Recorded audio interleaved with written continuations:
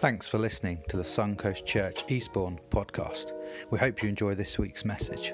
For more information, visit suncoastchurch.co.uk. It really is a very, very special day, not just for our baptismal candidates, but if you truly understand water baptism, it's a special day for all of us, because these four people are going to be not just baptized in water, they are going to be baptized into something, and it's the body of Christ, which is the greater body of Christ, the church worldwide, made up of a whole bunch of local churches. They're baptized not just into this fellowship, they're baptized into the entire body, amen, into the 7,000, 8,000 Christians that are actually active in Eastbourne, apparently every Sunday morning. So I would like to, if I could I get Paige and Claire, Cindy, to come up here? I never get your names right, I'm always mucking that up. You always give me grace though, because you know I'm getting old. And could I also have Jack? Jack, you're getting baptized today, aren't you? Awesome, you come up too. And where are you? I've missed you. Yes, Haley, come on up here, right? Haley, warm welcome to Haley's sister here also, all the way from Lowestoft. She was telling me this one, I couldn't miss today. I guess you've been waiting for this moment for quite some time, and no doubt I've sank a few prayers. But as I said, it's not just a special time for them, it's a special time for us. And what I want to do is pray over you all. I wonder if we could stand. Because what I want you to recognize is that these guys, in agreeing to be water baptized, it's a kind of signing, sealing, and delivering. And I want you to recognize from now on, I want you to recognize as truly as brothers and sisters in Christ, that they're on that path of discipleship, that they're not just spouting hot air about God. No, they're prepared to follow their faith up with a very prominent work, water baptism. Amen? So I want you to receive them that way, whether you're down at the baptismal on 3 o'clock and 4, or maybe you can't be there today. There's a few other occasions happening today. Maybe you can't be there, but please receive them as your brothers and sisters. So let's just pray over them, eh? If you just stretch forth your hand. Yes, Father, Lord, I pray for Jack, Lord. And God, I pray, first of all, we offer a prayer of thanksgiving for his life. That journey he's been on, you finally brought him into port, Lord. You finally landed him.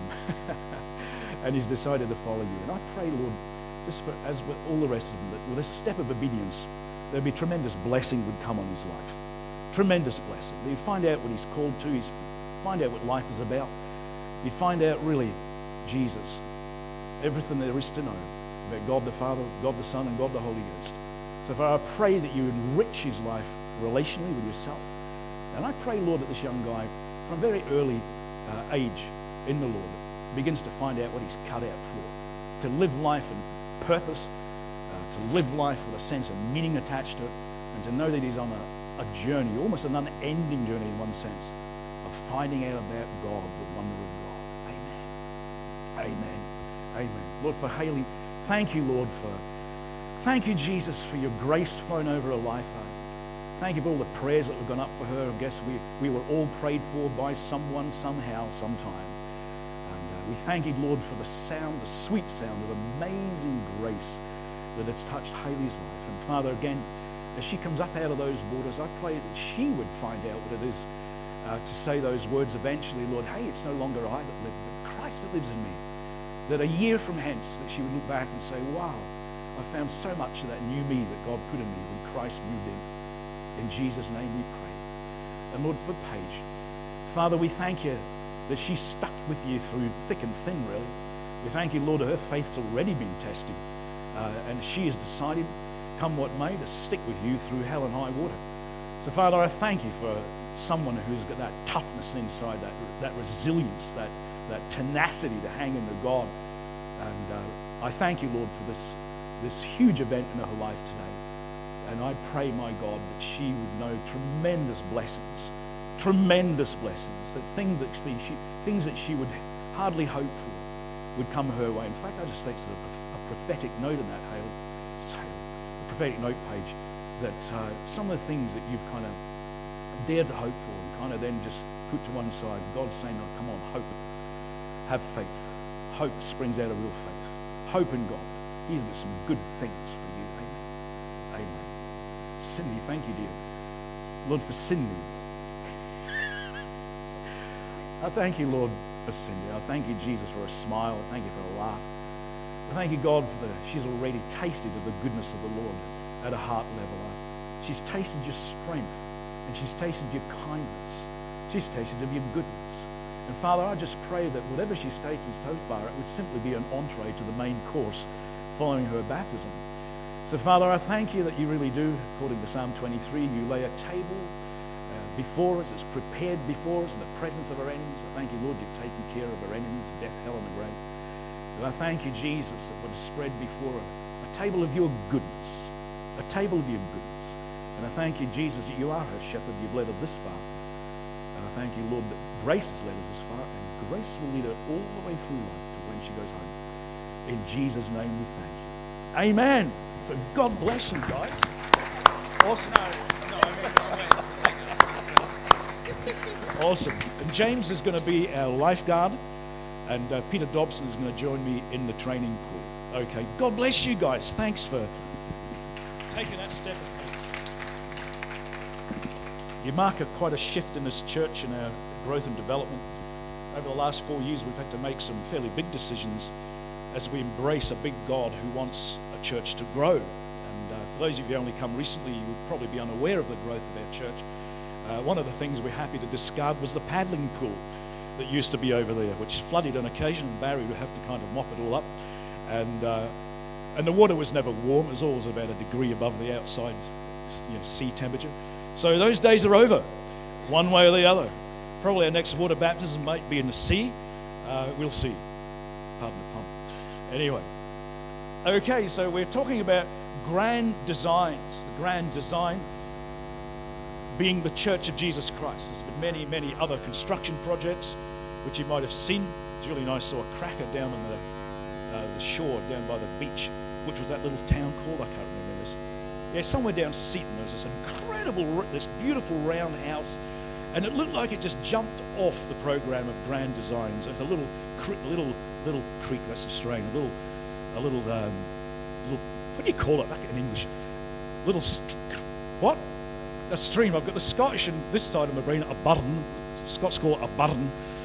The Aussies call it a creek. It was just this beautiful little thing running through their garden. I thought, boy, that is one grand design. Whoa, wouldn't it be awesome to live there with a view like that? But friend, we're part of something that's a much, much, much grander design. That's not going to fall to bits. It's a grand design that's eternal. And every single one of us has got a part in it. And I tell you, the view from this grand design is phenomenal.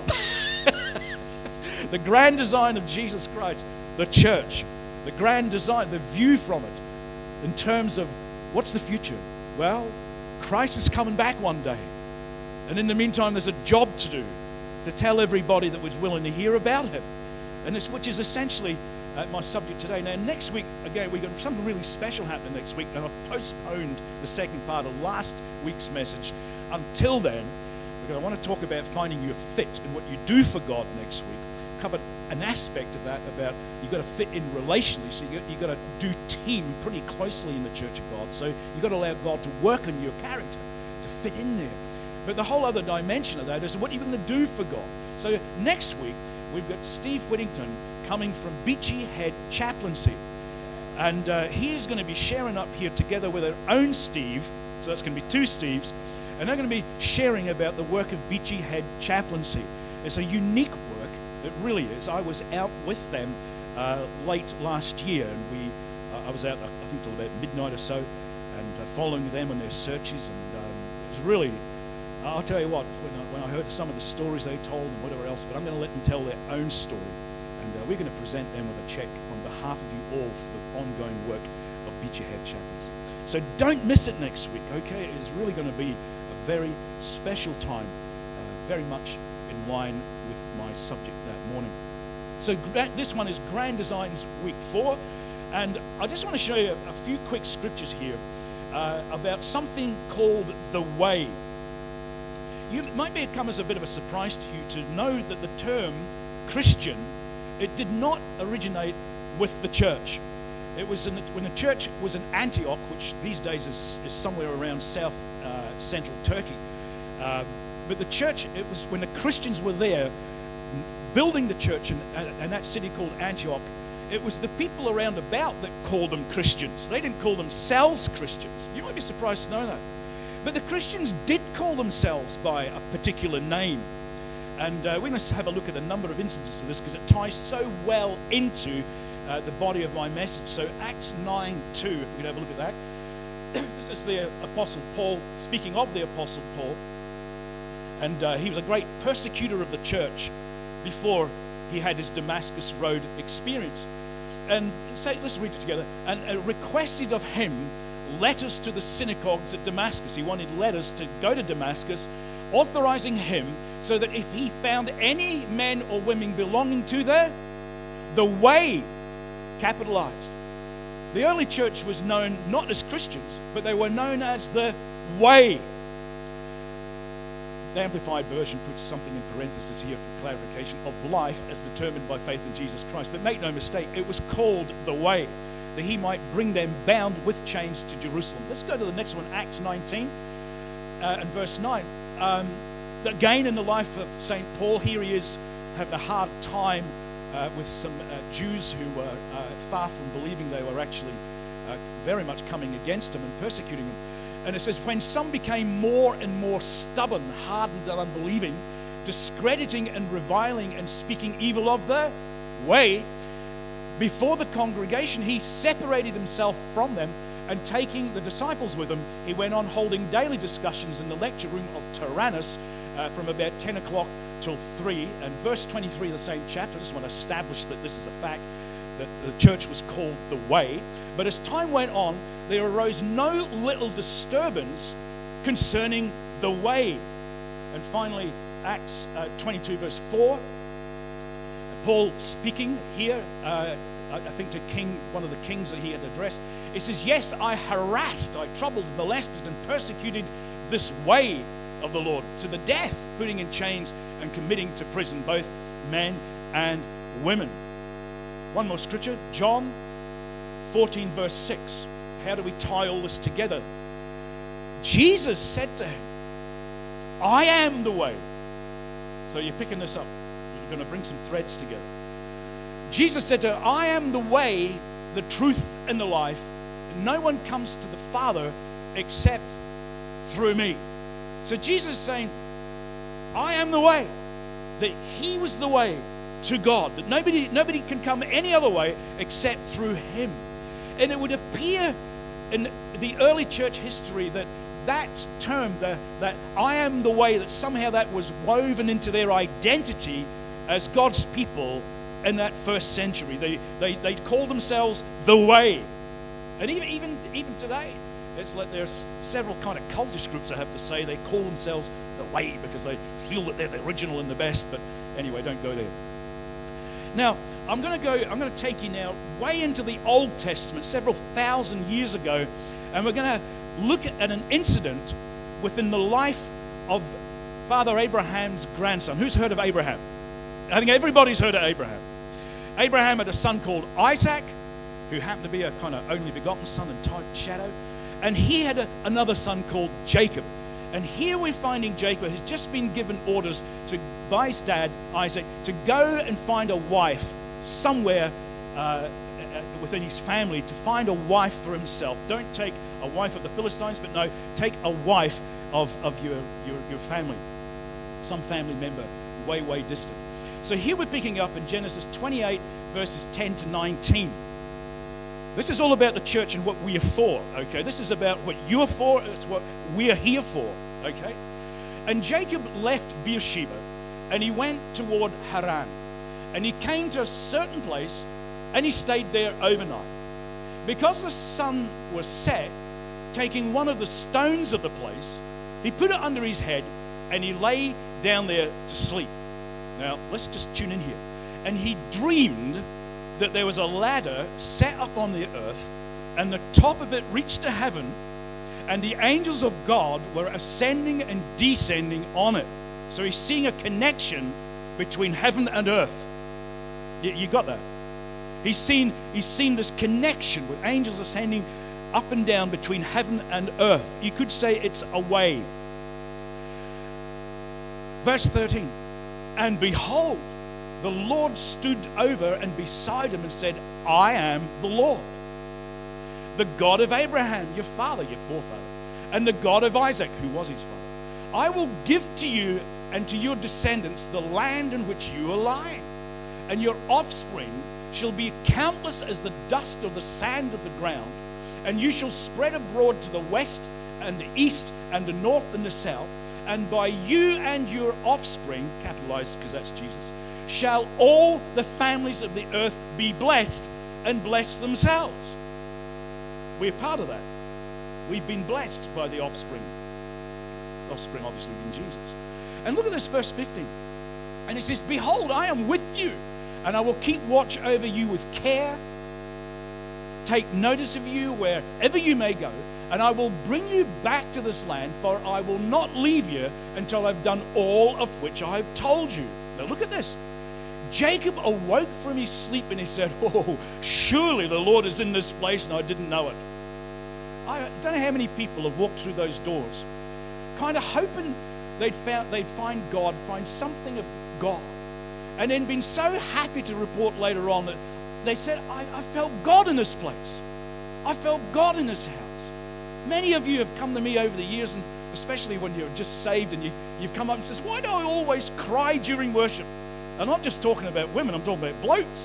Why do I start weeping? And my explanation is, all your life, your spirit has been waiting to find again that person, namely our Heavenly Father, from whence you came. The Bible says that God is the Father of all spirits. Amen. So, and we are spirits. Human beings they have eternal spirits. They've got to find God again. They've got to find Jesus, because the thing about, if you're an eternal spirit, you will never cease to exist. You will always exist. That which is spirit is eternal. And that's why the gospel is so important, because we need to preach the gospel so that people can hear the way, so that they spend eternity with God and not eternity separated from God and what the Bible calls hell. Did you follow me? And surely the Lord is in this place, and I didn't know it. And so many of you have come up to me over the years and said, man, I came here wondering if I'd find God or whatever. It looked like an old warehouse, but somewhere in the middle of the service, I felt it. Isn't that good? And he was afraid. And he said, wow, how to be feared and reverenced is this place. And look what he says here. This is none other than the house of God.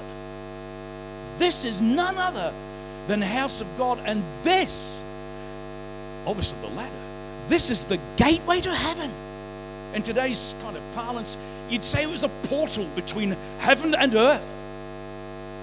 I read this morning and I kind of had a little smile to myself. I've got some good friends up at Gateway Church, which is it's a great church, up there near King's Church, which is another great church. And they call their church Gateway Church. They've got a revelation there of what the church is for in their neck of the woods. Their church is the gateway to the way. Do you follow me? See, Jesus is the way. There's no other Savior except Jesus Christ. There is no other way except by the cross, being drawn to Him. Come to the cross, give your life to Him, repent, believe and repent. Amen? So Jesus is the way through His virgin birth, His sinless life, His atoning death, His incredible death-busting resurrection, and His ascension and exaltation at the right hand of the Father. He's done all the work. Then He's the only Savior in town. But friend, we are the gateway to the way. You and I are the ones that point people to Jesus.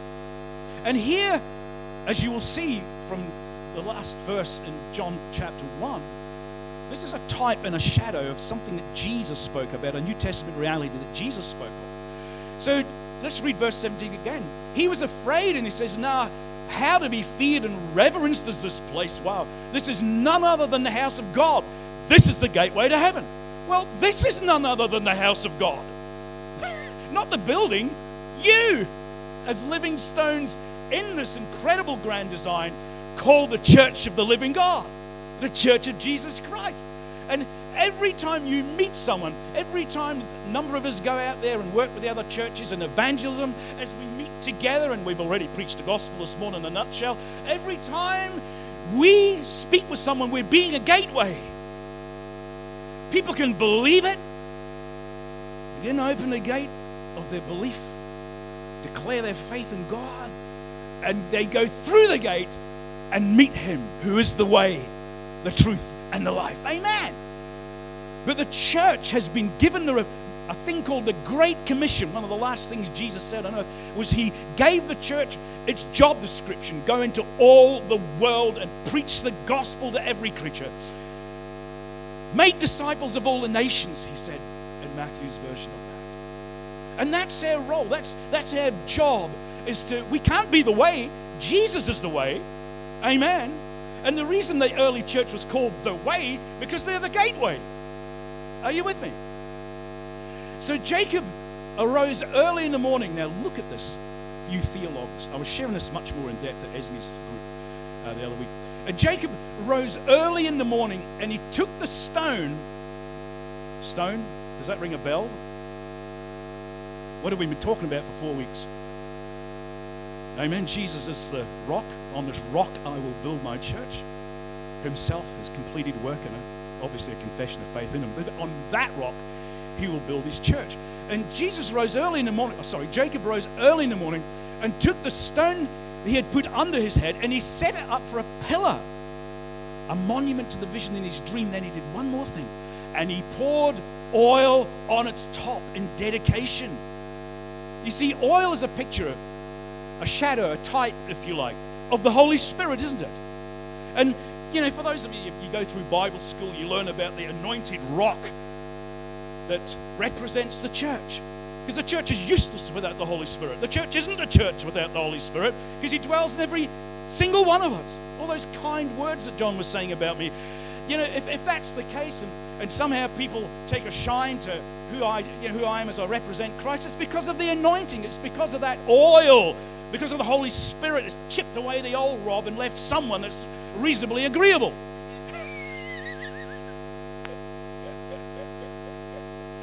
And he poured oil on its top.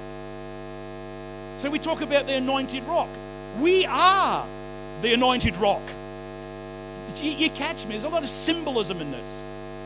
And he named that place Bethel, which means the house of God. But the name of that city was called Luzern first. And a lot of you will be aware, one of the greatest movements, church planting movements, full of the Holy Spirit, is the Bethel Church out of America. They have churches and affiliated churches all over this country. Yeah, they come out of the States. And this is the anointing is so important. This is why, you know, if you say, if somebody asks you what kind of church do you go to, you say, well, tell them you're an evangelical church, which signals to everybody we believe the Bible.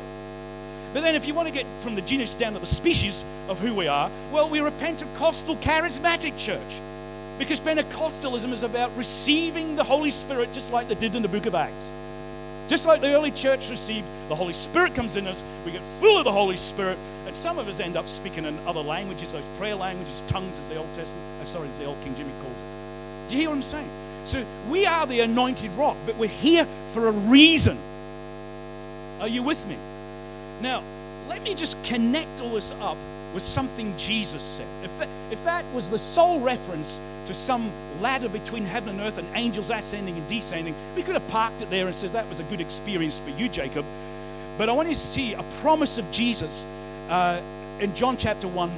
We meet him at this point, and he's beginning to call his disciples. It's really early on, John chapter 1. And he's called Philip. Philip had a brother called Nathanael, and he had never met Jesus. Jesus had never met Nathanael, but somehow Jesus, being God in the flesh, had seen Nathanael in the spirit. He'd seen, as he says here, Nathanael was approaching him. I've kind of come in a little bit too late here, but Nathanael was approaching Jesus, and Jesus said to, oh, here comes an Israelite. Nathanael, go ahead, you know that about? Oh, and whom there is no guile. God read his character. He knew who he was. And Nathanael gets freaked out by this. And Nathanael said to Jesus, how do you know me? You never met me. How do you know my nationality? How do you know I'm like that? How is it that you know these things about me? And Jesus answered him, before ever Philip, his brother, called you, when you were still under the fig tree, I saw you. So Jesus somehow or another saw him under a fig tree at one point. So Jesus seen him in this is in foreknowledge. Nathanael answered, he's freaked out. Nathanael answered, Teacher, you are the Son of God. So there's this incredible revelation and display of supernatural knowledge. He says, you are the Son of God. You are the King of Israel. And Jesus replied, because I said to you, I saw you beneath the fig tree. You believe in and rely and trust in me. Look at this. You shall see greater things than this. Then he said to him, now wait for it. Wait for it. Then he said to him, let's go on. I assure you, most solemnly I tell you all, you shall see heaven opened and the angels of God ascending and descending on the Son of Man, which is another name for Jesus. So this time we don't have a ladder. We have Jesus. And that's why he says he's the way, the truth, and the life. He's that access to heaven. Amen. He's the access.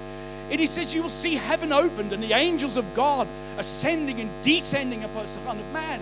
And the thing is, it's like there's nowhere in the New Testament you actually see that actually happening. There's no actual narrative where the disciples suddenly saw this vision where the angels ascending and descending on Jesus. But what does it mean there? I think what Jesus is talking about is like Jacob experienced this connection between God and heaven. Amen. Between earth and his place in the earth and heaven. What Jesus is saying, you're all going to experience that. You will all have access to heaven. You're all going to know the commerce between heaven and earth. God providing for us, whatever angels do, whatever their ministry is, it's only significant of God's interaction with his people. Amen. So you can see that whereas Jesus is the way, like Jacob, he said, well, this is the gateway to heaven. Amen. And that rock called Bethel means the house of God. So we are the anointed rock. Amen. And we have a message called the gospel. And every single one of us are carriers of that. Amen. Which basically means that when you go to work, friend, you're the gateway. You're the gateway. When I started work, when I was 8 years in that factory I had been working at as a really young guy. And in the 8th year there, I got saved, as did the young apprentice, who we're still very good friends with. And see them not every year, but every couple of years. And we began to believe this stuff. We began to believe that God wanted to save the staff in the office, the bosses, the Vietnamese guys working the machines, the new Australians, as we used to call them, coming in from Europe, who were in several other departments of that factory. And you know, between Tony and I, we would pray in the mornings and say, God, come on, let something happen, do something, give us a connection with people with Jesus. And you know, by the time I left that factory 4 years later, do you know half that factory had received Christ? Half the factory had received Jesus. Now, the fact I had somebody else with me really emboldened me. When you're the only Christian man, you really need to pray for wisdom and what to say, what to react to, what to respond to, when to zip your lip, you know what I mean? Just to be really wise in what you engage with and how you answer their questions. But you and I, wherever we are, not just for the team that goes out every month from this church with 4 or 5 other churches, and surely we are the gateway then, as we're walking up and down the seafront, Princes Park or Terminus Road. But friend, wherever you are, you're a gateway. Every Connect group, and they're meeting this week on a Thursday. I urge you to go. Wednesdays and Thursdays. Got a new one up there at Mike and Karen's place this Thursday. How many did you have last time? 8, which is probably just as well, because I think John had 12. A new group came out of John's group. I don't think 20 people would have fitted in John's lounge room. So it was certainly time to create a new group. So friend, can you see can you see how important for the rest of the world the church is?